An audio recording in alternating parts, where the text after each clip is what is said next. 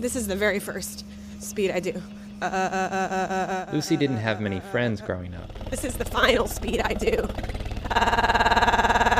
While other kids were running around, playing on their lawns, she was inside, clearing mucus out of her lungs. She has cystic fibrosis. Now Lucy lives in a tiny box of a house on the corner of 2 alleys in Philadelphia.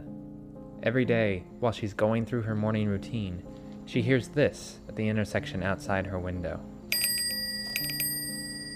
The girl who rides the powder blue bike looks like Pippi Longstocking. She's got red braids, freckles, sometimes even striped socks. Each time she passes, Lucy runs to the window. She wants to call out to the girl.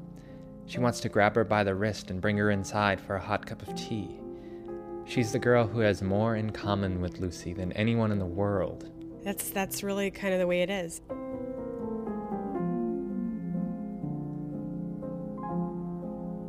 The girl doesn't know it, but Lucy is the person she chats with online every night.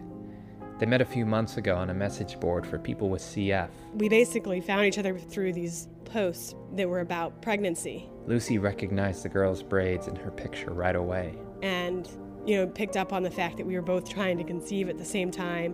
Lucy and the bike girl tell each other everything. They talk about how their doctors have advised them not to have babies.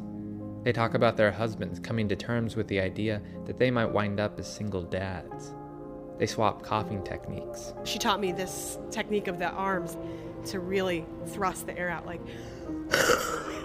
Recently, the girl told Lucy she wished that they could be real best friends, that they could give each other pedicures and play Connect 4. Lucy had an urge to run down the street with nail polish, knock on the girl's door, and tell her they were neighbors. But it would be too dangerous.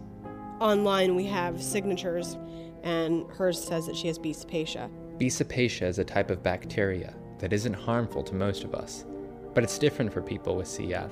I would inhale some of these germs, and when you are diagnosed with having B. cepacia in your lungs, your life expectancy is cut in half. When we both got pregnant within weeks of each other, it was like, oh my gosh, I'm never going to get to be able to see your kid. Like, that tore me up a bit. And I was like thinking about Fairmount Park, and I was like, oh, we could stand like 3 feet apart, and I could make sure I'm upwind of her. And I think that might have even been in a dream. Then I realized, I'm like, yeah, this is not going to happen unless we both showed up in like hazmat suits or something.